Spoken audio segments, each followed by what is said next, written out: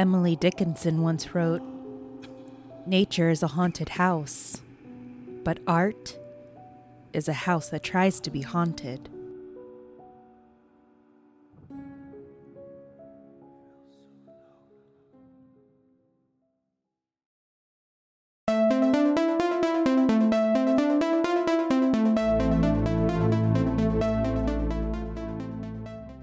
Not many people knew about the Rosenheim Mansion in Los Angeles until Brad Falchuk and Ryan Murphy created a little series on FX called American Horror Story Murder House back in 2011, which was a story about a house that killed whoever lived within its walls. The show was a hit on FX, creating a huge fandom.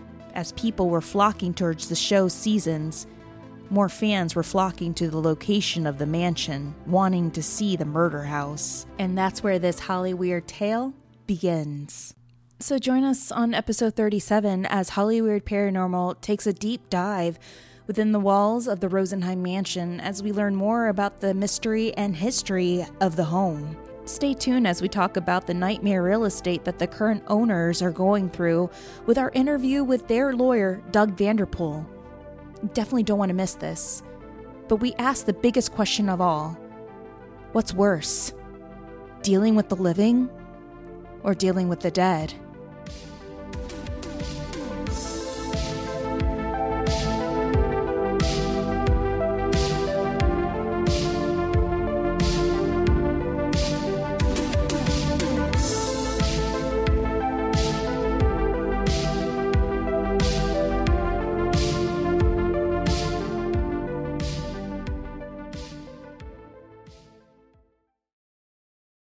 Side note, please pardon the sound quality with our interview with Doug Vanderpool. We are pair nerds and true crime enthusiasts, not sound engineers, so we do our very best to improve the sound quality of our FaceTime interviews. Now, let's get Hollyweird. It's about that time, guys. Yes, we're going to talk about cinnamon rolls. Oh, no. No. You mean cinnamon rolls from Cinnabon? Oh, God, so good. Oh, my gosh. I'm only going to eat half of one. Never. That's a myth. No. There's certain things that I'm trying to process right now, guys. I'm trying to process watching Homecoming on Netflix with Beyonce. God. I've seen it 5 times. I cried. Oh, yeah. I just keep putting it, like, maybe I'll just, like, put it on again. It's so good. It's so I just love seeing her boots. I'm like, I want to make boots like that. I mean, not that she needs my approval, but, like, everything she does is amazing. It is. Like, it's like, I can't ever imagine, she's famous enough. Yeah. And, like, powerful enough and, like, established enough that if she just wanted to stand in front of a wind machine and let, like, her hair blow. Yeah. And, like, sing. Like, there are other performers, cough, cough, Mariah Carey. Yeah. Who do that. And it's, like, fine. She's, she was famous in the 90s, so, like, whatever. But, like, with Beyonce, there's never, like, a let up from the gas pedal. She's still, you can't look away from her. She's the best singer. When she dances in a row full of professional dancers and she's still the best one to look at, like, that's special. It's so good. If you haven't seen it, turn this off immediately. And do it. I feel like if she were to go into a haunted house and sing and dance in the house, this house would be clear. Yeah. By Beyonce. She's just so good. Yeah, she's so good. She's like my one remaining, like, celebrity freak out. Like, yeah. We've talked about this before, but when you live, especially when you live in Hollywood, but anywhere in LA, you sort of lose your star fuckery pretty quickly. Yeah. At least I did. I think we've talked about this. But it's just like they're kind of always in your way. Their premieres are like blocking traffic. Exactly. The Oscars are a hellacious nightmare. But if I saw Beyonce, I would lose my shit. Like, I still would full-on fangirl. There's just there's no chill about that. Yeah. A lot of us fangirls will, love her till the day we die, especially into the afterlife. Yeah. If I was a ghost, I would haunt Beyonce. I think she has some way to keep us away. She's exactly. like, I'm sorry, I'm really busy right now. Illuminati. Yeah. Another thing, I'm still processing Game of Thrones. Sure. Of course. Bran. I feel so bad. We had a friend whose mom was in town, and he was like, We were very judicious with who we like invited to come watch it at our house because really? like I am not trying to have people talk or take bathroom breaks or like speak or breathe heavy while I'm watching it because I'm crazy. He's like, "Can my mom come? She's in town." I was like, "Okay, but I'm not trying to be mean to someone's mother, so like she needs to understand that like this is not the time for her to like ask questions or like anything." And she was fine. She was great. And she's so sweet. I love her. But I was just like, I don't want to be mean to someone's mom, but I will be. Like, what are the name of the dragons again? Get out. What's the name of the dragon? Get out. I told my one friend, I said, that's strike 2. If you get strike 3, you're not invited. The first week, he had to use the bathroom. And then literally, there were 10 seconds left of the episode. So he came back from using the bathroom. He was like, I'm so sorry, I have to go. Came back. Final seconds. And I was like, oh, motherfucker. And then the second week, they were late. I was like, that's 2. No, that's 2. Strike 3, you're out. We'll see how they do this weekend. They can't do it during the Battle of Winterfell. No. There will be none of that. I will be making a fortress out of my blankets and pillows. Smart. Very smart. Very smart. Phone off on it or airplane mode. Mm-hmm. Yeah. Done. Love. Last thing I'm processing is that we have a listener. Her name is Kim. And that's the whole story. We have one listener. We have one listener. Her name is Kim. Hey, girl. Done. This episode, just as an opener, is dedicated to her. Hi. Yes, because she's been so amazing. Yes. We've been messaging her back and forth on Facebook, and we're obsessed with her and her hubby, who, by the way, is the lawyer handling this case that we're going to talk about today, guys. And if you haven't been jumping on social media, following us on Twitter and Instagram, then we can wait. We're waiting. How long does it take to I follow? know. So, well, I always have to re-download Twitter because I hate it. So every time I'm like, I'll do something on Twitter, I have to wait like, while it re-downloads from the cloud. This is taking too long. It's only been 5 seconds. Yeah, it's pretty cool of me. I'm very tech savvy. Well, guys, we are going to do a big and very interesting yet spooky episode, of course, because you know how we do. We're going to be doing episode 37, guys, of the Rosenheim Mansion, aka the American Horror Story House, Murder House. Yes, so I know some of y'all got really excited when we posted on Instagram that we were going to do this episode and talk about this house. And I thought, all right, we got to do our homework. We need to do, our due diligence. And we did. And it was so funny because we couldn't come up with any ghosts. It was pretty much like open and shut with like the research for this house. And then finally we're like, wait, we need to talk to Kim. And Kim put us through with her husband Doug, who is the lawyer handling the case for the current owners of the murder house, and we found out that there's murder house ghosts. Great, can't wait. Amazing. So, you know how we do, guys. We're going to go into the history and the mystery and even talk a little bit about this show craze. What is the meaning of superfan or the fan craze? Because that plays a really big role into what we're going to talk about. And what is the real horror that the current owners are going through with this house? And trust me, it brings up the question that we even asked our listeners on Instagram. Who is worse, like the living or the dead? Well, real. And in this case, I think it's the living more than the dead. So buck up, guys, because it's going to get very interesting. Yes. We got a lot of tea. We have the interview with Doug, and we have a lot to cover. So you ready for this? Yes. All right, guys. So how did the Rosenheim Mansion came to be the Rosenheim Mansion? Well, it started with this gentleman, Alfred Rosenheim. So Alfred Rosenheim is a German-American architect who built the house that is used as the murder house in 1902. And after a 5-year construction, used it as his own residence. And the house is sited on a sloping tree-studded 3/4 acre lot at 1120 Westchester Place in Country Club Park, and the surrounding neighborhood was known as Billionaire Row in 1908. Sure, Yes. that checks out. Billionaire Row now exists in Beverly Hills. And you know how I feel about billionaires. Love them. Why can't they adopt us? I mean, here's the thing. That's right. A surprise rant that no one saw coming.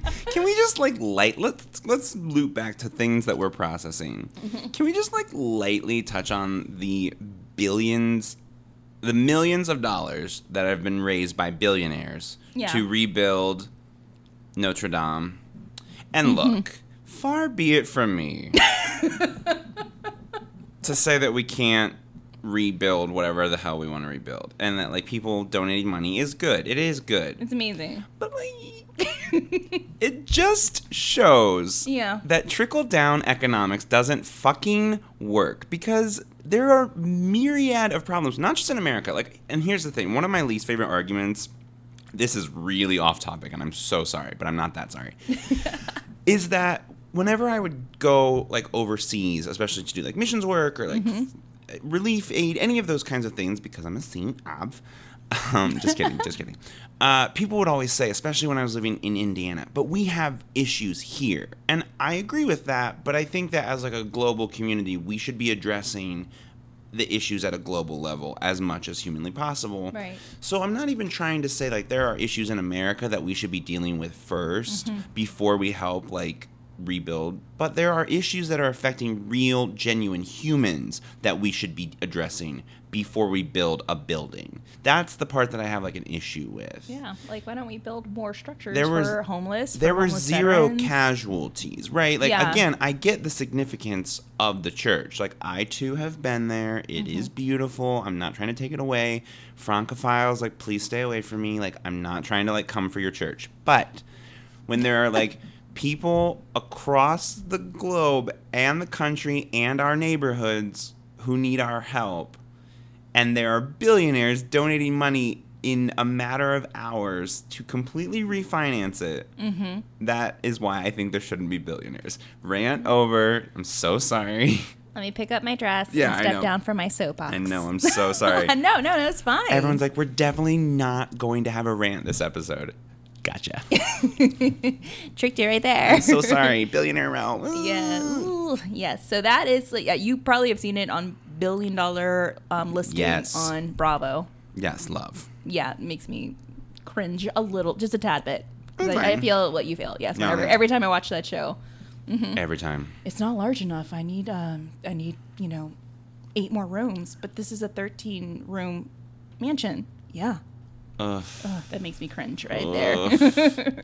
Whatever. So, with some of the wealthiest families living in Billionaire Row at the time in 1908, they included the Del Almo family who lived across the street in the west, the Borden family who lived across the street in the east, the Kinney family who lived across the street from southeast of Billionaire Row, and yes, that is the Abbott Kinney family.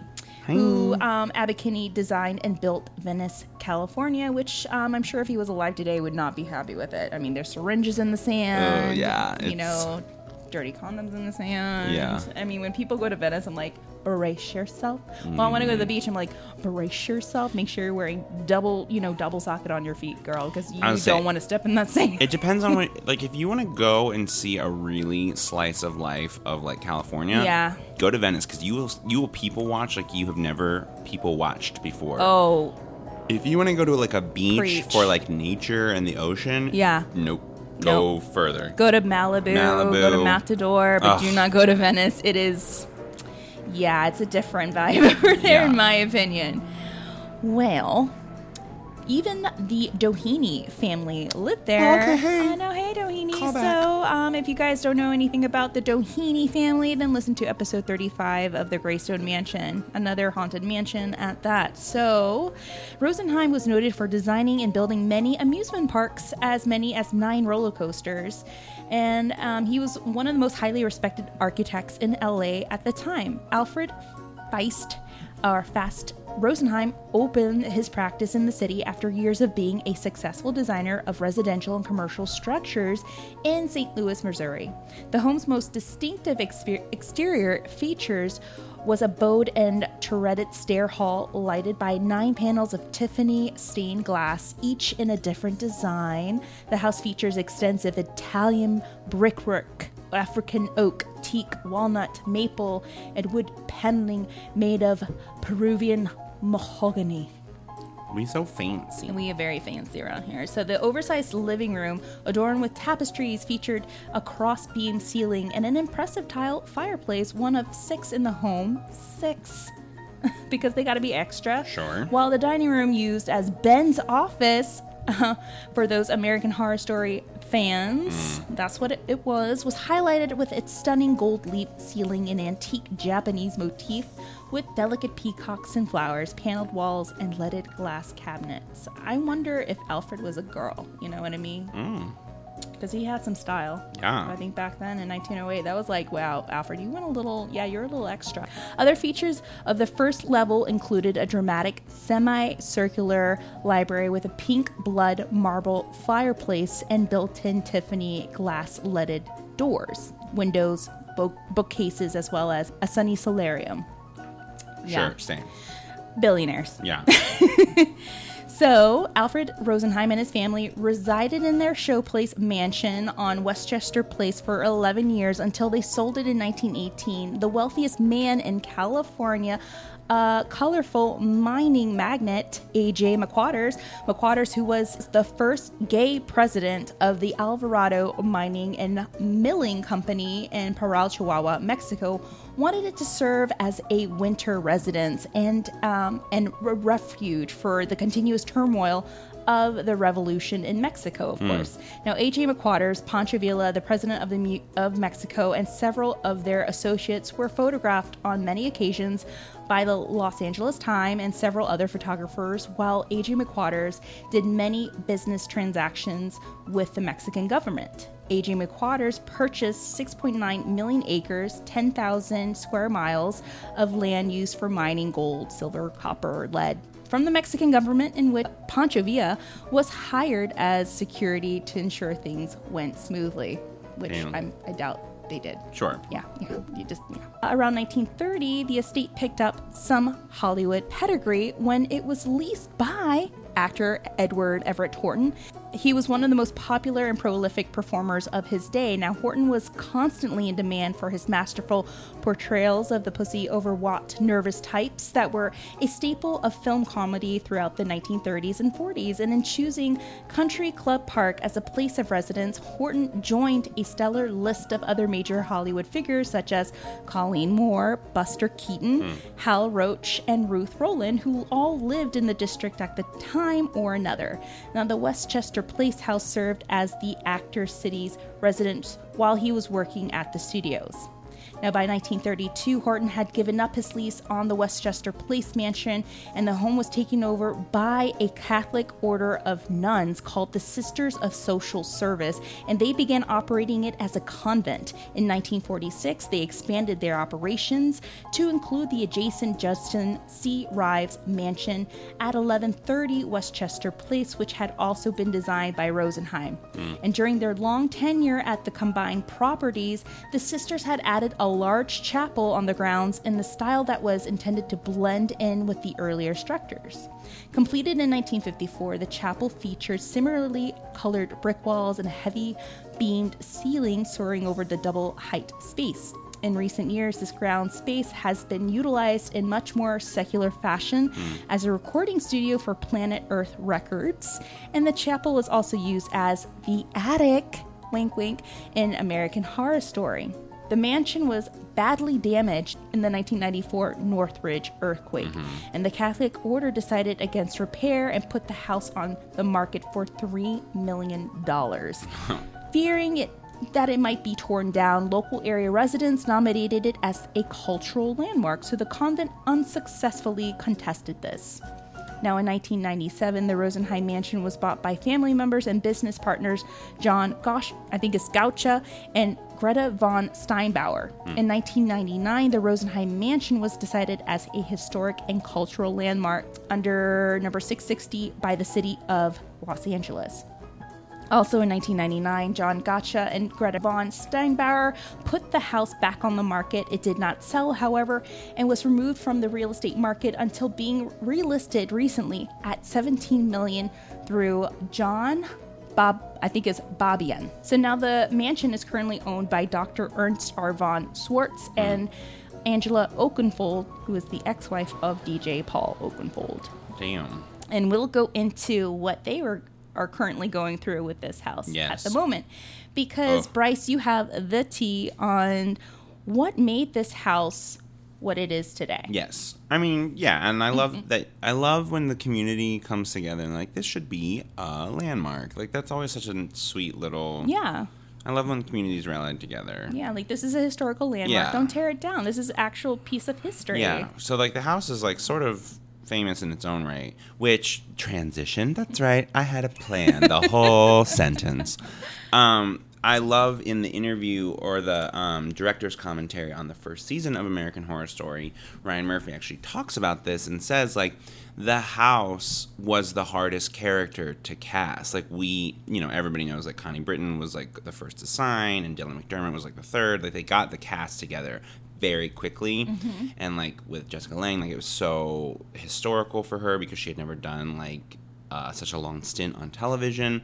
So, like, all of that is like all these like really big names and like, oh wow, like what an amazing cast. I think it's what's carried the show all these seasons, 8-9 seasons now.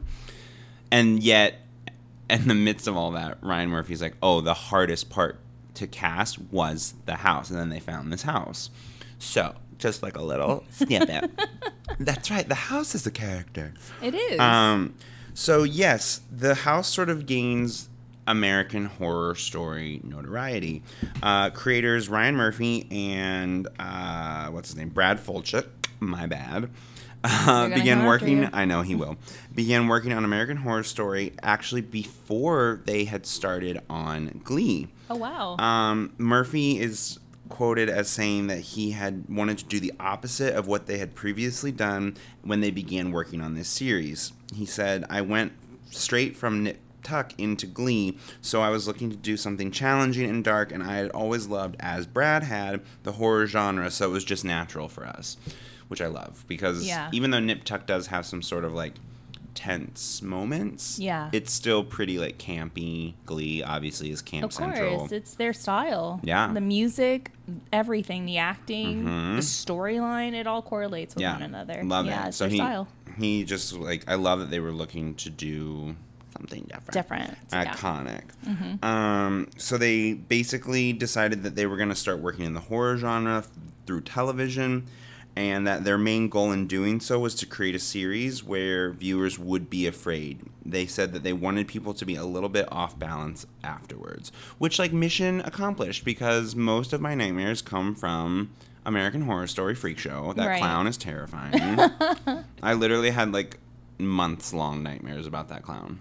No way. Even after, no spoiler, but even after, like, the reveal regarding the clown, even worse. You had like night it didn't terrors. Take it away. I still was like, I'm still scared. Like, it doesn't matter. It's but you're still scary. Like, you're still tuning into the next episode. Oh, you can't. Always. You can't turn away. Yeah. Especially with certain characters that are definite eye candies. I mean, look, it is no secret that Ryan Murphy and I share a type, because every dark-haired, blue-eyed actor in Hollywood works on that show. Yep. And it is A, Ryan Murphy, please cast me. B, thank you. Thank you for your casting choices. See, you're welcome. Yeah, so handsome. So all of that is like, you know, obviously the whole. Has anyone not seen American Horror Story? If you haven't, then seriously stop this episode and watch the first episode of season 1, Murder House. So if anyone hasn't, that's okay. I too have only seen certain episodes because other ones are too scary for me. Know that like each season is sort of like a repertory theater. They're playing the same actors are playing many different characters and many different stories. So the house itself actually is in several of the seasons throughout, but that the main story was in the first season, which was just called American Horror Story, but now colloquially is called Murder House because of the theme of the house is like rising up against the tenants. But that is not the official title. Like, that is just fans calling it that. And what's that, Tammy, mentioning fans? Oh, yes. So that sort of transitions us into part 1 of the trouble for the family who currently owns the mansion. Yeah. So before we hit on the story, I wanted to learn more about superfans. I wanted to research this craze, because that was a big question in my head. Okay, first, like who's this house? How did it come about? What made this house so famous besides its shows being filmed there? And there was a plethora of TV shows and movies.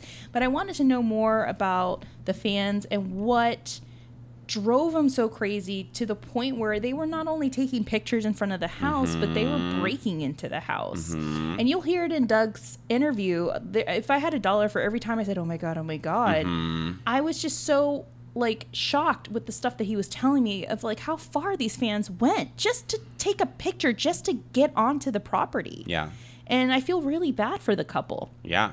So today's superfans are everywhere. They cheer for and fawn over sports teams and boy bands, K-pop bands, celebrities, TV shows, and comic books, among other things. But there are good reasons why humans tend to do this. There is a good reason. And according to Will Pearson and Mangesh Hedekatur, tackle this intriguing topic in an episode of the podcast Part-Time Genius titled What It Takes to Be a Superfan. Hi. Will and Mango say most people are casual fans, not super fans. What's the difference? A casual fan of, for example, Game of Thrones might spend, a good 7 hours binging on the show, and the super fan might spend an additional 20 plus hours, not only binge watching every freaking season of the show, but also listening to podcasts that dissect each episode of the show, going as far as traveling to the locations of the show. Now, what makes some people so obsessed? First, self-presentation, says Will. For instance, wearing certain clothes at Dragon Con conventions, painting your face on game day, or consuming certain media. These conscious choices send a message about the kind of people we are or want to be or strive to be. But is the signal mainly for ourselves or for the people around us? A study by psychotherapist Teresa Stern concluded that a community of fans provides a comfortable space for people to come to grips with their identities without being judged. This can also help them to build their own self-esteem.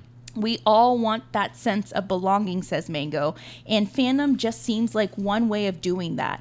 But when does being a superfan go too far? And according to the new homeowners of the Rosenheim Mansion, there are quite a few that have gone way beyond the limits.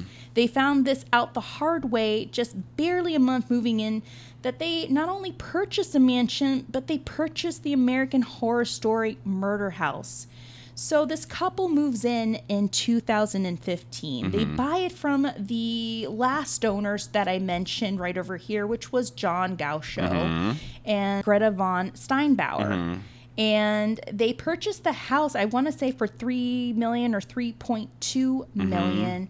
And they bought this house in 2015. Mind you that Dr. Ernst R. von Schwartz and Angela Oakenfold, this is the current couple, they had no idea of the fandom that was attached to the mansion. They had they'd never seen, American Horror Story, which I'm kind of baffled. Sure. I'm sure they're like one of those people that like watches like Downton Abbey or maybe like Roadside Antique Show. Yeah. Is that the name of the show, Roadside Antiquing?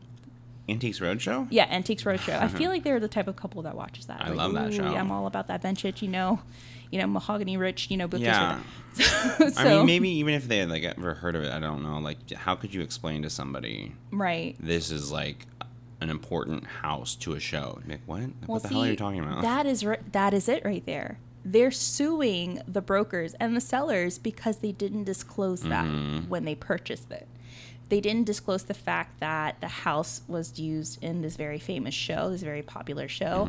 And they also didn't disclose other things that we're going to listen to in Doug Vanderpool's interview. So for some of you guys who are out of the loop with what's going on, they're currently right now in a lawsuit against the estate, claiming they did not disclose that this mansion was used in TV series, and the lawsuit, which names the real estate agent and the broker for the sale of the Greta von Steinbauer estate, is claiming breach of contract and fraudulent concealment in an amount of damages up to $3 million. Filed in Superior Court of California on February 7th, the lawsuit claims, unbeknownst to the plaintiffs and not disclosed by defendants, hundreds of fans of the TV show would come to the property, trespass, attempt to break in, and create a significant nuisance not only for the seller, but for the neighbors as well. Additionally, the lawsuit claims that the plaintiffs didn't disclose structural issues with the estate, saying the property has significant leaks, water intrusion, and even mold, which is a bitch to get out. Yeah, Jesus. Especially for that large house. So, guys, if you really want to get into the nitty-gritty of this story and this lawsuit and the ghost, we're going to jump into the paranormal aftermath, because I had the opportunity to speak with Doug. Thank you, Kim. Hi. And it was just such an amazing interview with him. He was just so awesome and just willing to answer any questions that I had. So here is our interview with Doug Vanderpool, guys. Hey. Hi, Doug. Hello, it's me, Tammy from Hollywood Paranormal. Hello, Tammy from Hollywood Paranormal. Oh my God, this is so amazing! I can't believe I'm speaking with you. For one thing, you and Kim are #goals, #adorable. I saw your pictures on Facebook. Bryce and I were obsessing over it. Yeah, we love New Orleans, I tell you. New Orleans, Egypt, camels, yes. We get around. She likes to travel. Just a little bit, just a little traveling here and there. Hither and thither. We got the kids out the door now. We get to have fun. That's exactly what my parents did when me and my sisters moved out as well. So props to you guys, for sure. So I guess let's just jump into it. This is so exciting. So you are still working on this case, the American Horror Story Murder House case, right? Oh, yeah. Still going on. Yep. We've got, we had a trial date that was coming up pretty quickly, and then the defendants went in, got another set of attorneys, and got the trial date continued out to November, I believe. So, so they've now got 3 different law firms defending Coldwell Banker. Oh, my gosh. Yeah. Oh, it's a good case. I mean, they poo-poo it, but it's, once you dig into the kind of danger and damage that these really super obsessed fans can cause, it's pretty amazing. I mean, it's not just an annoyance. It can be dangerous. So let's start from here. Let's start with your law office. So you have your own law office. It's called Doug Vanderpool Law Offices, and you specialize not only in personal injuries, real estate disputes, and litigation, but you also handle you just dabble everywhere around. Is that correct? If a problem comes in, we try and solve it. Generally representing businesses and individuals. Somebody come and sit in a chair and they say, "Here's my problem. Can you solve it?" So that's kind of the way I look at my practice and my life. I like to think I'm a problem solver. If I can't handle it, but something like I don't do criminal law, I don't do several different areas of law. It's just those are areas where you really have to focus. I will refer them out to somebody who I think is an expert. Like, for example, if I got charged with a crime, I have 3 different attorneys I would call. That's who I would refer out cases to. But everything else, we think we can handle it here. It's the gamut.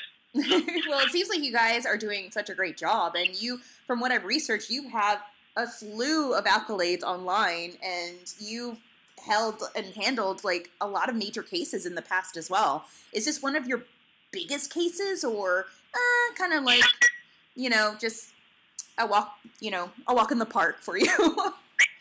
Well, this one is very interesting. It isn't your normal client calls me up and says, "Hey, this vendor screwed me, go sue them." That's your typical day-to-day stuff. Or hey, this vendor screwed me over, I'm not paying him. It's usually chasing money or somebody's trying to get money they're not entitled to. But yeah, this is a sexy case. It helps the fact that Kim is a big fan of the show, and it's one of the more interesting cases. I wouldn't say in terms of dollars it's the biggest case. I know what our ask is going to be. But it's a 7-figure case easily, very easily. Oh wow! Oh my gosh! Yeah. So let's start from the very beginning. You're in your law office. You're doing law office things. You're doing your lawyer things. And how were you contacted? How did you get involved with the case? I'm looking at my notes. This case came up in 2018. It's been going on for a year, right? Yeah. So what happened was I belong to an organization out here in Orange County called the Orange County Trial Lawyers, and it's basically a plaintiff's attorney organization. So a lot of guys doing personal injury or plaintiff employment stuff. It's a plaintiff's organization. Since I do a lot of that kind of work, I join it, and I'm actually on the board of directors and the executive committee. But long story short, a friend of mine in the organization is friends with Dr. Ernst and Angela, and had represented him in a couple little things. But when this case came up, he doesn't really concentrate in real estate law and real estate litigation, which is really my bread and butter. So he referred it over to me, and that's why I meant Dr. Ernst and Angela. Oh, I see. So it's just like, just 6 degrees of separation right there. And they purchased the house in 2000 and what? I think it was 2016 or 2017, I believe. I believe it was 2015. Hold on, let me check my notes real fast. I think it was. Let me see here. 20.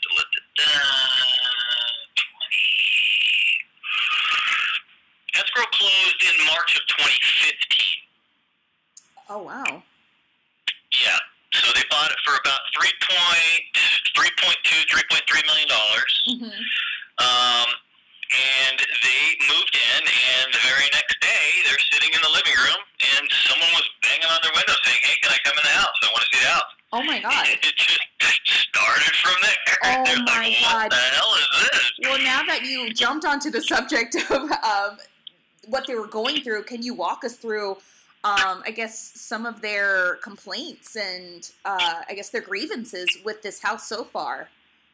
Sure. So here's what's unique about this particular show and the fans. So, I mean, the house is historic. Right. It's been used in hundreds of different TV shows and movies, all the way back to John Wayne. I mean, this house has been featured in a lot of movies, but you don't get this type of fan. It's the same kind of fans you'll get from that not Ghostbusters. It's Ghost Adventures. one of those type of shows. So those, you get people who truly believe in the paranormal and ghosts, and they're a little bit more. I'm trying to be politically correct here. Obsessive about the subject matter. Right. So this isn't the first house to have this kind of a problem. We've got an expert who is an expert. And these kind of houses, they call it stigmatized. So there's a good example. I don't know if you followed Breaking Bad when that was out, but his house, there was an episode where someone went by and threw a pizza on the roof. Do you remember that episode? Yes, I remember that episode, and I read an article about that fans were now throwing pieces and slices of pizza onto the homeowner's roof, and it got pretty bad. Every single day. Oh, no. Every single day. Oh, my God. So that house is now stigmatized, and so the law in California, in fact, most of the country, is when you sell a property, you have to disclose everything about the property. It's not buyer beware. It's seller. You got to tell the buyer everything that could be, potentially affect the decision to purchase. So now the owner of that property, the Breaking Bad property, has to disclose to any buyer that, hey, you're going to have pizza thrown on your roof practically every day. Now, that's going to lower the purchase price, isn't it? It's going to diminish the value. Now, there are properties like that across the country, but the most comparable property in the United States that we found is a house in Las Vegas, and I believe it's actually called the Murder House. You can Google it. There's videos. Our expert in our case was the expert in that case. So that house was a mob house, and allegedly there was a room where they would make the guys. You come in and now you're a made man, and then the next room is where they would murder people. Oh. And so that house was the focus of one of those ghost hunter shows, and once it became known, well, people started breaking in and having seances and vandalizing and doing all sorts of weird shit, like almost burning the place to the ground at one point. Oh, my so God. The property was, so these are dangerous people. The expert said he had a gun when he went in the house because he thought there was, squatters in there. Of course. So that's the kind of thing that you're dealing with. I mean, there's all the famous houses you can think of, the Amityville Horror House, and any house that's been sort of featured is almost the star of any, one of these paranormal movies or TV shows, is going to have some obsessive fans, people who want to either just stop by and take a picture, which is innocuous. That's typical. All the way to I'm breaking in, I'm stealing shit, I have to go inside, I want to see a ghost. Mm-hmm. So that leads us up to the Rosenheim mansion of my client. So when American Horror Story Murder House first aired, and I believe it was 2011. I think it was 2011. Almost immediately, fans of the show started to show up on the property. Now, how do we know this? Well, Instagram. We've got Instagram reports from practically the week after the show first aired of somebody standing on the front porch. So the prior owner was a lady named Greta von Steinbauer. She purchased the property many, many years ago. She was an older lady, and she had a companion named John Gaucher. And they lived there. And we've got thousands of Instagram and other social media postings showing that as soon as the show aired, that the house was just inundated. He had to buy a gun. They put signs up. There's people get chased off. So this fan issue was a huge problem. It was known. They knew it. So when my clients made the offer on the house, neither the real estate agent, who also knew about the fans, nor the sellers disclosed this issue. My clients definitely wouldn't have bought the property if they knew it was inundated by these crazy fans every day. Mm-hmm. And it is every day. And I don't know if you've seen some of the news reports that, for example, we were on Good Morning America when the case was first filed, and you can see video of a trash truck driver who these three girls talked into lifting them up in his trash bin. In the trash truck. Oh my God. Yeah, there's plenty of video out there that you can see. I have to find that video, yes. I can send you the link if you want to give me your email later. Oh, for sure. We'll share details, info and everything later. That is insane. Oh my God, the level of crazy right there. It's a different level. I mean, people showing up on the street, Hollywood tours of famous houses have been going on forever, but it's generally, you pull up in front of the house, you take a picture, and you move on to the next one. These fans take it a step further, although a lot of them are very respectful. They just take the pictures. There are a certain number of them that are super obsessed with getting onto and into the property. And my clients put up no trespassing and keep out signs, and they stole them. They stole the sign. Oh, they want a piece of brick off of the facade. The hedge was set on fire last month. I mean, it's crazy. Oh it's my gosh. There's also break-ins. Yeah, break-ins. That's what I read too last year, that someone broke into their house through the kitchen. And that's when they're like, okay, this has to stop. We need to seek some sort of action. We need to put the guns. It probably won't stop until, the show is over. Unfortunately, it's entering the 9th season, so it's this is something they're going to have to deal with. Mm-hmm. And then here's another problem is the city of Los Angeles, this is a historic neighborhood, and the house itself is a historic landmark. Right. So there's really strict requirements that the city has to maintain, its appearances. So my clients, when they moved in, there was no fence. Anybody could just walk right up to the front door. So my clients put up a chain link fence. That didn't keep people out. They put up barbed wire, and the city said take that down. In fact, the city says take down all fencing. We're going to allow 4-foot kind of nice little, scenic fence. That's it. Mm-hmm. That's not going to stop anybody. No. So we're in a fight on top of everything else. We're in a fight with the city of Los Angeles about fencing. Oh God. It's really unfortunate. I mean, they only live there part time now just because it is, they have a little baby and they just don't feel safe anymore in the house. Oh no. Now, I know in certain counties, like if you live in an historic building, such as, for example, from what I heard, Glendale, I heard that if a house is, deemed historic and someone wants to go in and tour it, that they can ask permission, from the owner to go inside their, their personal home, their historic home, to tour it. Is that the case here in LA County as well, or it's just completely different? Where there's no right to tour the house. It's a private property. I'm assuming you could open it up, and the house is being monetized. They're not just sitting there on their hands doing nothing. You know, they've leased it, I think, at least 7 or 8 times for different TV shows, including, I think 2 seasons ago, American Horror Story went back and kind of did a flashback to season 1. They somehow tied it in. Yes, the And last they approached, season, yeah. they approached us and said, can we film there?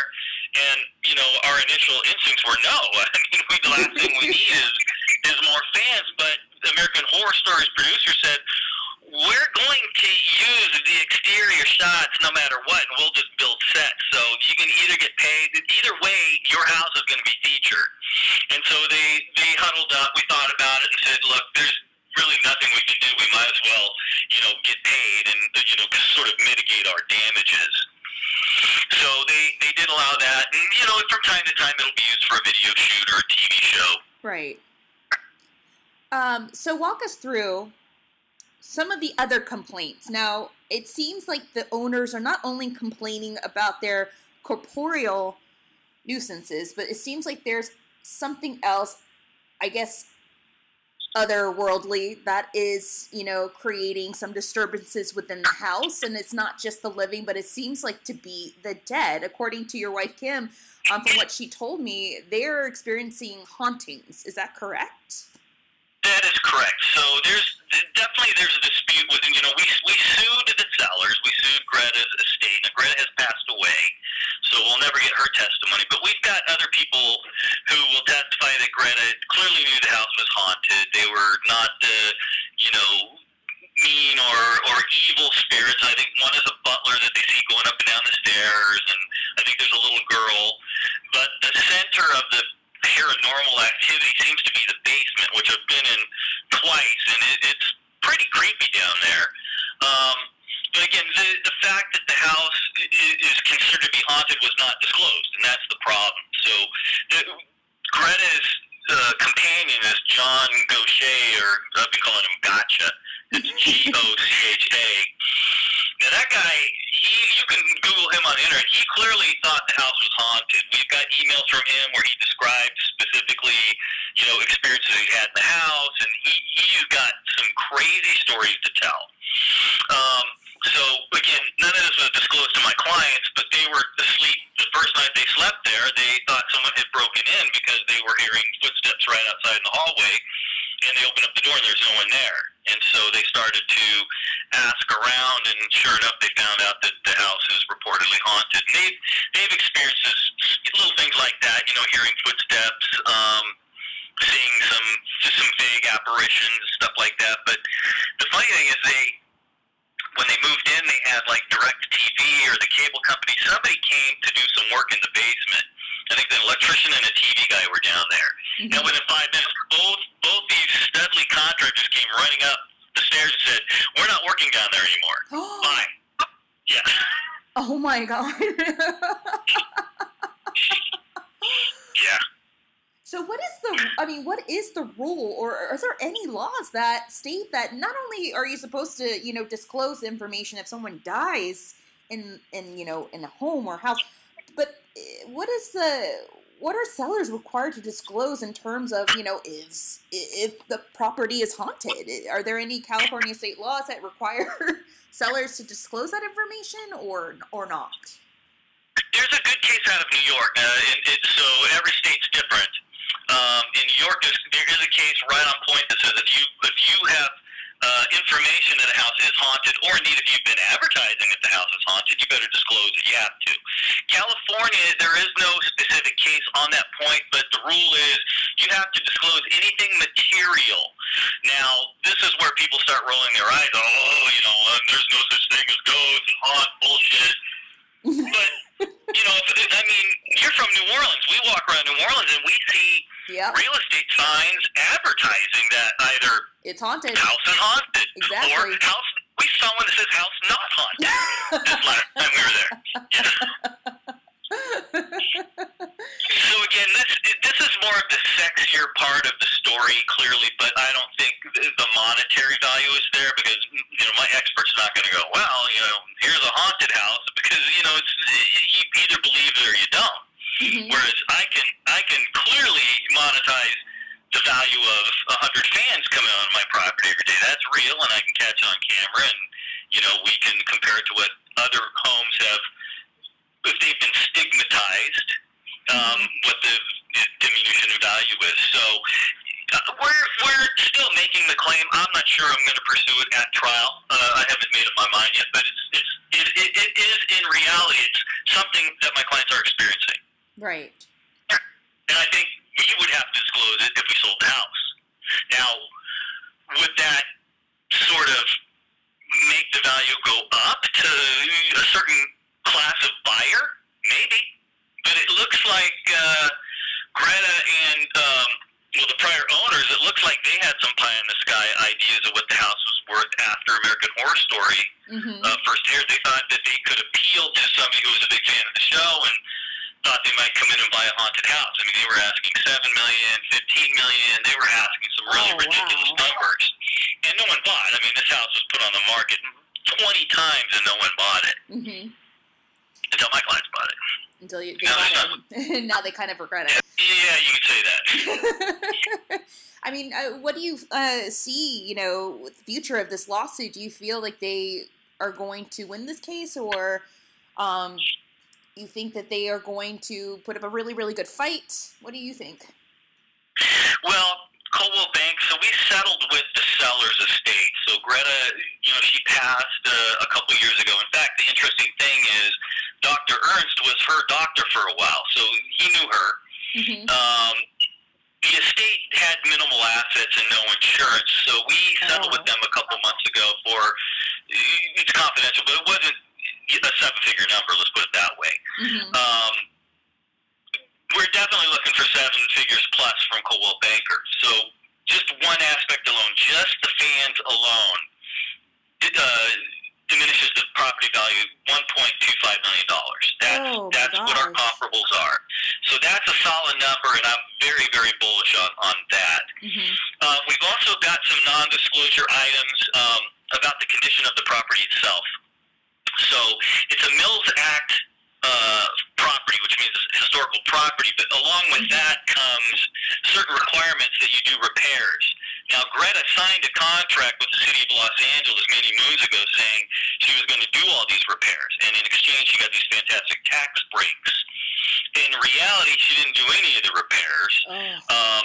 We were provided a bunch of reports that a prior potential buyer had prepared, just handed over, but there's a lot of stuff that was missing in those gaps. So it's a little bit more of a complicated issue in terms of trying the case to show, but we're now stuck with a repair bill on this house of about $1.5 million.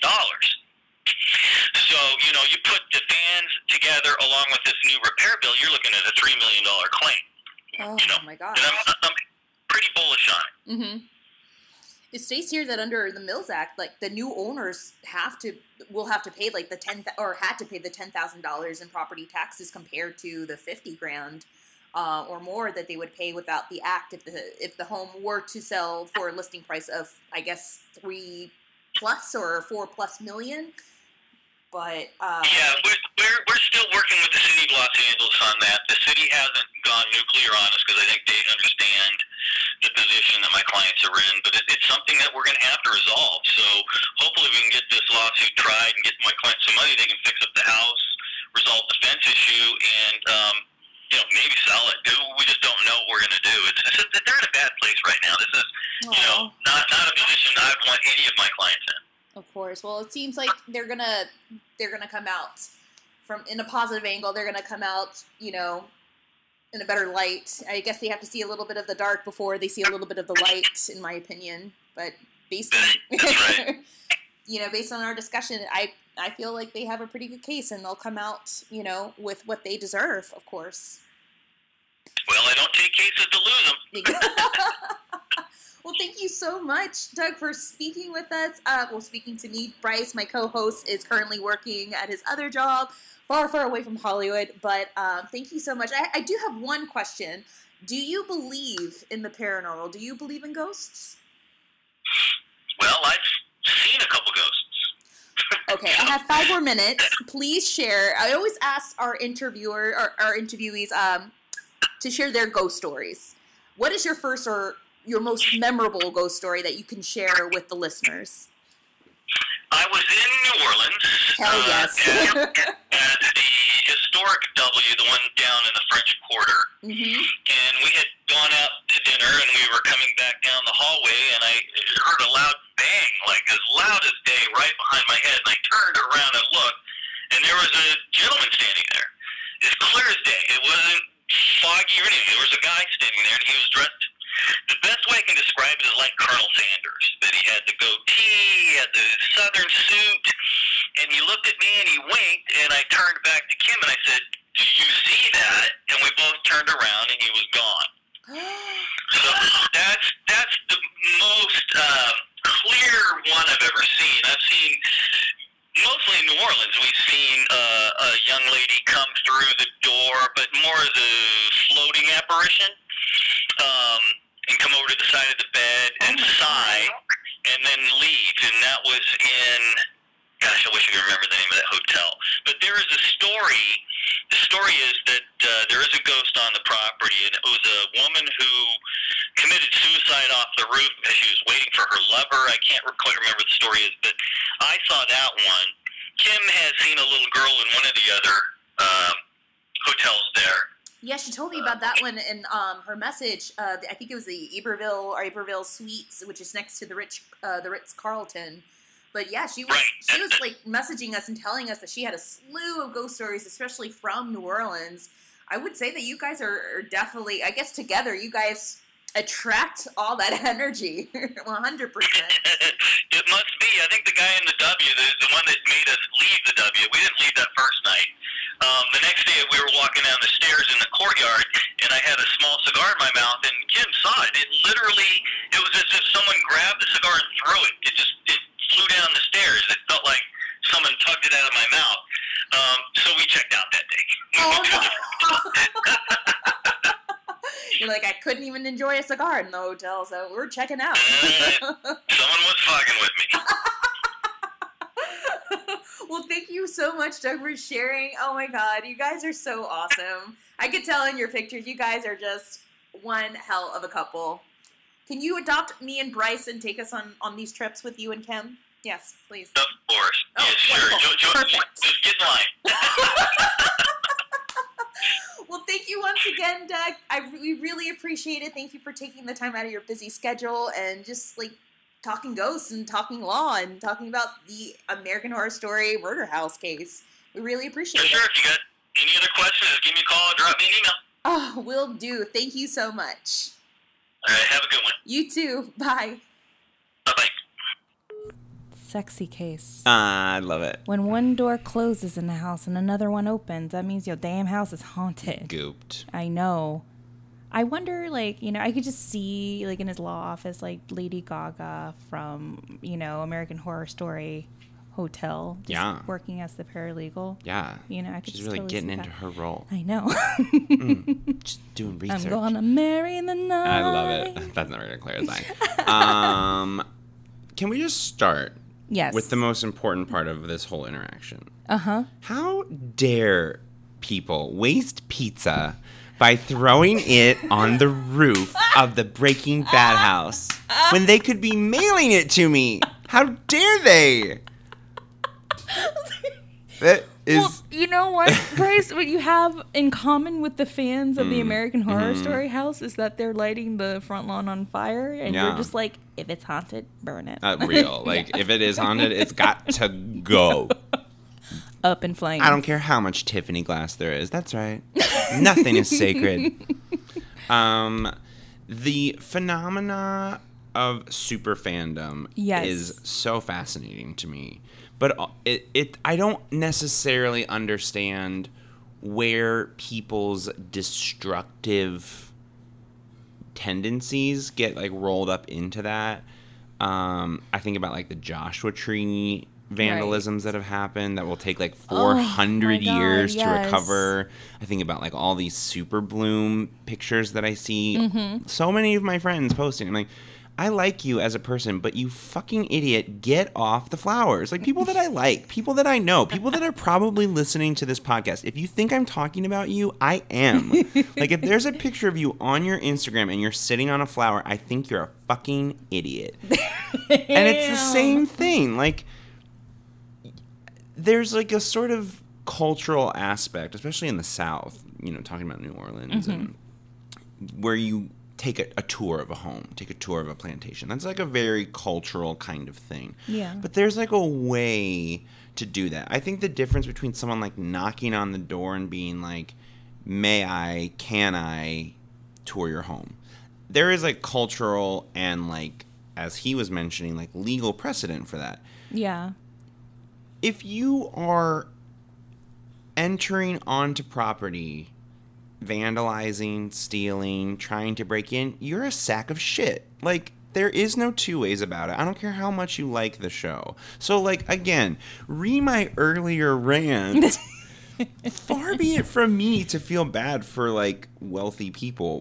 But at the same time, they actually are humans, and I'm mostly joking, and it's unacceptable. Like, you can't just break into these people's homes, and even if someone wasn't living there, if it was just, like, an unused film set, who the hell do you think you are?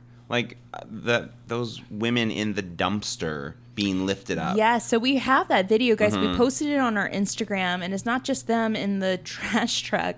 It's this other video of this gentleman just climbing over the metal fence. He's acting like, I think he's posing as a dead body in front of the house.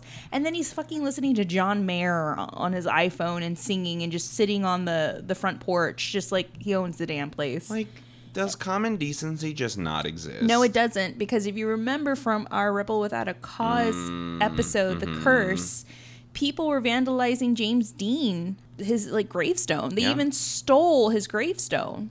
If you go see Jim Morrison's, you know, memorial or his little, you know, gravesite in Paris, that's also like tagged up and destroyed. And so on and so forth. It's just like when people are super fans, they just take it to another extreme. It's like they have to leave their mark on someone or something to just as a self-validation. Like, I was here and I'm in some weird way, this is how I'm honoring it, you know? Which I just find so disturbing. That's why throughout the whole interview, I'm like, oh my God. I know. Like, oh my, because I heard about like, okay, they were, you know, going on the front lawn. I heard about the case of the break-in through the kitchen. Jesus Christ. But when he was going in depth about the other things, the stealing of the trespassing signs, the breaking of the fence, I mean, this couple has a child. That has got to be scary, especially for, you know, Angela Oakenfold as a mom. Like, you are taking care of your infant. You know, you're going through your first 6 months, and then you have to worry about people breaking into your house. Like, it's asinine. And there's the statement of like, well, we're gonna film your house whether you like it or not, is so gross. I mean, if you want to know what the movie industry is like in a nutshell, that's it right there. That's it. What, you know, this is what Hollywood and money. It's a machine, and it's, you know, churning. It's just churning through people. Like, you wonder why these like celebrities are burning out. You wonder why like Britney Spears is like back in rehab and like a mental institution. Free Britney. But like, do you want to know why it is? It's because of things like this, where it's like, oh, it doesn't matter what you want. We're going to do whatever we want, and you can make some money off of it. So like, I hope you feel okay with like low key pimping yourself out, or you can not get anything from it. So like, the lesser of two evils, and then these people have mental breakdowns. Like, my like petty self is like, they should have fumigated the house and had it covered in tarps. They should have fucked with production. They should have planted trees to cover the entire facade of the house. Like, fuck you. You don't get to tell me what I can and can't do with my house. Well, here's another thing that occurred too in 2014 before they purchased the house. The house, because of its fandom, was being used as an Airbnb for the first, I think for 8 months. The house was being rented out as an Airbnb. You could rent the house for $4,500 a night. Jesus. So if you and 20 other people wanted to like spend the night in this mansion, you just had to shell out $4,500 to spend the night in the mansion. And that went on for 8 months, and people spent the money and spent the night in this mansion just to spend the night. And then they just totally took that off of Airbnb. They put it on the market, and they come in. The new owners, they purchased it for $3+ million. And then, you know, not only were they dealing with the fans, but they were also dealing with like the disrepairs and also the ghosts, the hauntings. And I remember reading an interview about them that at first they were saying, oh yeah, we were told that the house is haunted. We don't believe in ghosts. And then like they did a post interview. Yeah, there's shit going on. There's something here. So I went to dig about the paranormal aftermath and the cause of the paranormal aftermath with this mansion. And I couldn't come up with anything. I don't know what was the cause, especially with the basement. Was there a murder? Nothing. I went on, who died in my house? Nothing was attached to this house. Any drama with the people that lived in it or leased it? Well, we had an awesome listener who hit us up on the gram, of course. Love. And I'm going to pull up her information right over here. But she asked us if we needed help to, research anything. I was like, can you help me figure out, the hauntings of this place? And here it is. I think it's Jamie Mousen, a.k.a. Gandhi Lux. So thank you so much. So she reached out to me, asked for help, and I was like, yeah, please help us, because I just don't know where to begin with this mansion. So according to her, Edward Everett, the actor that leased the house in the 30s, was a collector of weird and cursed items. Sure, you gotta collect something. 1930s Antique Roadshow right there. So anything haunted and weird and cursed, he went and bought it, and maybe some of those things or some of those artifacts made their way into the house. Now, what occurred in the basement? And the basement, according to Doug, has a lot of energy. And I went and researched. I can't find anything in regards to the basement. But according to some psychics and other articles, they believe that there's a vortex in the basement. Oh. That psychics, whenever they come near the house, they go crazy. They're like, get me away. Take me far away from this house, because this house is there's something off about this house. So I went online to, first off, try to contact John Gaucha. Mm-hmm. And one of the stories that he had written in regards to the house, when he was living there, he claims that he walks past the laundry room with the washer machine on, and he also claimed that he can hear people having conversations as clear as day, even though no one is in the room. So according to John Gaucha and Greta von Steinberg, according to them, there's no negative energy there. In terms of the butler and the little girl spirit, there have been claims of, the owners hearing a little girl giggle running up and down the hallway. They see an apparition of a butler going up and down the stairs. If you remember from our Greystone Mansion episode, Steve, who was the groundskeeper, the head groundskeeper of that mansion, saw his first apparition of a butler going down the staircase. Ugh. And it was probably most likely a residual haunting where, God, I would love to have a butler, because you would have a butler even in the afterlife, because they're still working. Yeah. Maybe this guy is still working. He's going up and down the stairs, right, bringing, doing his duties or whatnot. I know. As for the little girl, I really don't know. Mm-hmm. That is a big, big mystery there, too. Maybe it's the energy manifesting into that energy. You know what I mean? Maybe the cumulative, there's a lot that's being poured into this house in terms of, fan energy, historical energy, film energy, all of it. We spoke about this too. We keep on bringing up our past episodes, but haunted theaters. Why are theaters haunted? Mm-hmm. Because at times, we don't know what we carry. We don't know what other powers or psychic powers we carry, and those powers can manifest whenever we, for example, go on stage and act and kind of express our fears, our pains, our excitement. Maybe that's what's going on in this house, that it's absorbing all that energy from the acting and whatnot. So who knows? Or even just the land itself, where it's built on. Who knows? Any of those, just because there's not a specific incident. Yeah. Who knows what's manifesting based on our interference? You know what I mean? Yeah. Once again, we ruin everything. I did find this other article pretty interesting, and this was an interview with Evan Peters. Oh, hey, Evan. Thirsty. So Evan Peters was asked about the house and how it was, what it was like to be, working in, the Rosenheim mansion. So Evan Peters quotes, "It's terrifying. It's a real house in LA that's old and creepy, and there's actually a chapel connected to it. The whole atmosphere there is really terrifying and uncomfortable." Mm-hmm. They built the inside of the house on the sound stages, so you could go there and it looks pretty identical, which is true. "How much do you shoot in the actual house?" he was asked. Evan Peters replies, "We were there for the whole pilot Now, just the exterior shots. We heard some noises and stuff shooting, but that's to be expected in a 3-story house with an attic. It's just a creepy house. It's so terrifying with that wood everywhere. I would never, ever want to live in that house. Right. Damn. End quote. Yes. So he felt creepy vibes in that house. Poor Evan. I know. I would love to embrace him. Like, come over here, give me a hug. We saw him. That's right. With Dr. Shiloh. Yes, we were having brunch with Dr. Shiloh and Dr. Scott from LA Not So Confidential. We had a Tinder date. So it was so fun, but I was mean mugging what's her name the whole Emma time. Roberts. Emma Roberts the whole time. I have some stories. Yeah, gotta love her. Yes. Free Evan Peters. God. Yes, they're still together, aren't they? I think so, yeah. Yeah, they're still like engaged. I think they've been engaged for like a decade or something. Mm-hmm. Yeah, she's crazy. Well. And he's hot, damn it. So. Well, and, you know, I'll try and keep my rants to a minimum. That's another episode. We're going to lose there. all our viewers. Like, why won't he stop? I can't. Well, guys, this is our episode of the Rosenheim Mansion. Good. Let us know what you think. Let us know if you've heard any other stories tied to the house, not just American Horror stories, but anything else that you can dig up. Much appreciated. I tried to contact John. Gotcha. I've emailed him 3 times. And I was like, I'm sure he's just inundated, though. Yeah, I mean, I was like, come on, dude. Like, what's going on? But once again, thank you so much to Kim and Doug Vanderpool. Thank you so much. Please adopt us. Thank you.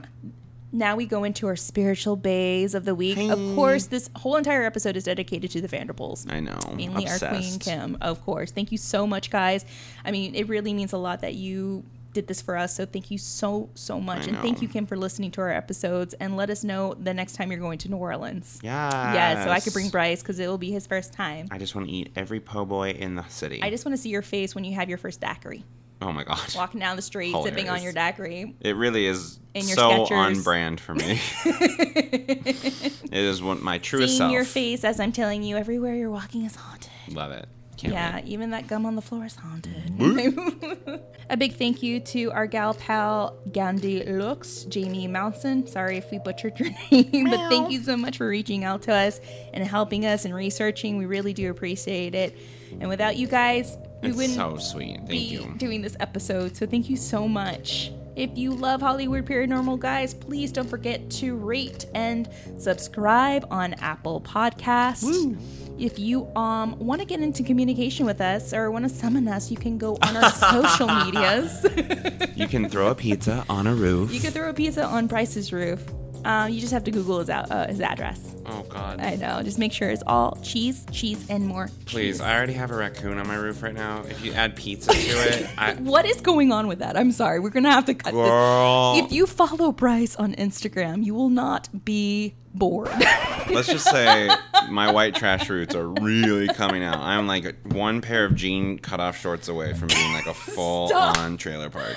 What is going on? That's the real horror right there. Yeah, there's a raccoon on our roof, and it is like rabid. I mean, no. It is like I woke up 2 nights ago at 3 o'clock, and it is just tearing at the shingles on our roof and screaming, just like wow. You haven't called animal control? Well, or pest so control? that's the thing is that like last week it happened and our landlord came and he was like, well, if it happens, just try and like spray it with a hose.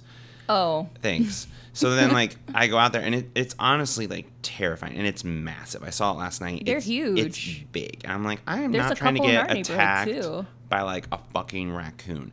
And little fun fact, the city of Los Angeles doesn't have animal control services any longer. No. So it's like privatized, which I have, again, so many thoughts about.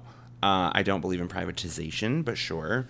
So our landlord, then we called him again today because it happened last night around 10, so a little bit earlier.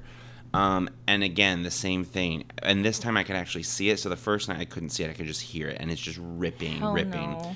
And the second night, it was kind of in the roof between our car park and the actual roof. So there's like a space you can see. And I mean, it's just thrashing and screaming back and forth. Like, rah, rah, rah, rah. I think every house has its horrors. I know. Every house has its horrors. So basically, pizza at the Raccoon, our landlord and then more will came. show up. Yeah, right. Our landlord showed up today because I had called a company and I canceled it because he has set a trap, but he is pretty sure that there's like babies in the attic, and the problem is that once they're in your attic, it's a whole different ball game. Like trying to get them out of the nest. So, and like, I'm not trying to kill a baby raccoon. Like, I mean, I grew up in the country, so we grew up shooting rodents. That's just the way it is, like when you live on an abandoned farm. Yeah. So, like, it's funny because I'm pretty anti-gun, but I understand the need for them. Like, you can't have groundhogs and possums and raccoons, like, in your yard.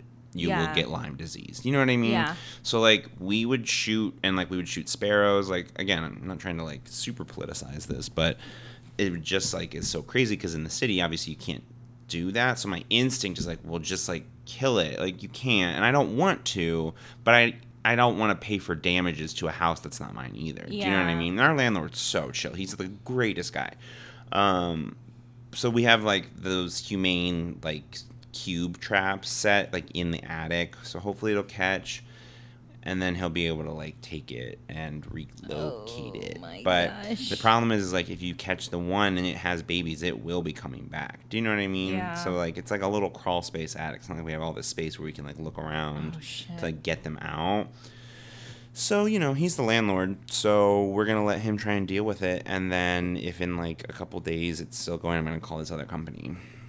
Oh, no. But, yeah, if you follow me on Instagram and watch my story, it's basically just me shirtless in my kitchen listening to a raccoon scream for bloody murder. It is. Yeah. I was like, is your house haunted? Nope, just a raccoon. Just a raccoon. So much less cool. I know. All right. Well, if you want to summon us or, like, follow Bryce at Smirking Assassin on Instagram right there again. So if you guys want to summon us or contact us, we are always happy for that. You can stalk us on Instagram and Facebook at Hollywood Paranormal and Twitter at HWP Podcast. Have a story that you're dying to share, no pun intended, of course. Then email us at hollywoodparanormal@gmail.com, which some of you guys have, and we love. We Celine Dion love it. I love it. I love reading your stories. We love stalking you on Facebook. We're like, okay, first and last name. We're going to go on Facebook. I know, we don't have a lot of hobbies. No, we don't. Catch up with their past episodes on Blueberry, Apple Podcasts, Google Podcasts, Stitcher, SoundCloud, Google Play, CastBox, Player FM, and Spotify, guys. All right, so till next time, I believe our next episode might be our big one before our hiatus, because May is going to be my hell month. Yes. But I might be ninjaing another episode because it just so happened that OC Ghosts and Legends hit us up. Hi. Get this. OC Ghosts and Legends, guys, go listen to the episode 37. Listen to the amazing things that this paranormal team does. Hackenford Manor or Mansion is the location that Ghost Adventures did in season 12. I believe is episode 30-something. But that is their place. They invited your girls to go and interview them and pretty much... do a live interview from that manor. It is an intense place. There are tunnels. So I will be Skyping in from the In-N-Out down the street with my little animal-style burger. Prohibition tunnels. Girl. That were once walked through by Seagull. Oh, that also. That old so-and-so. So yeah, there's a lot of haunted tea there. It's going to be a great episode, and we cannot wait to join them once again. But it's so awesome to be invited by this group. I know, it's so sweet. And this is going to be an amazing event that they're going to do. So if you want more information on OC Ghosts and Legends, then go on www.ocghostsandlegends.com. OC Ghosts and Legends on Instagram, Facebook, and Twitter. All right, guys, till next time. If you want to find out what our next episode is going to be before our hiatus, then you're going to have to follow us. It's a trick. It's a trick, guys. Gotcha. But we will definitely be going back in time to the 80s. Yes. All right, till next time, guys. Bryce, do you have anything to say? Bye. Bye. Check your roof for a raccoon. Bye. I know. Stay Holly weird, guys.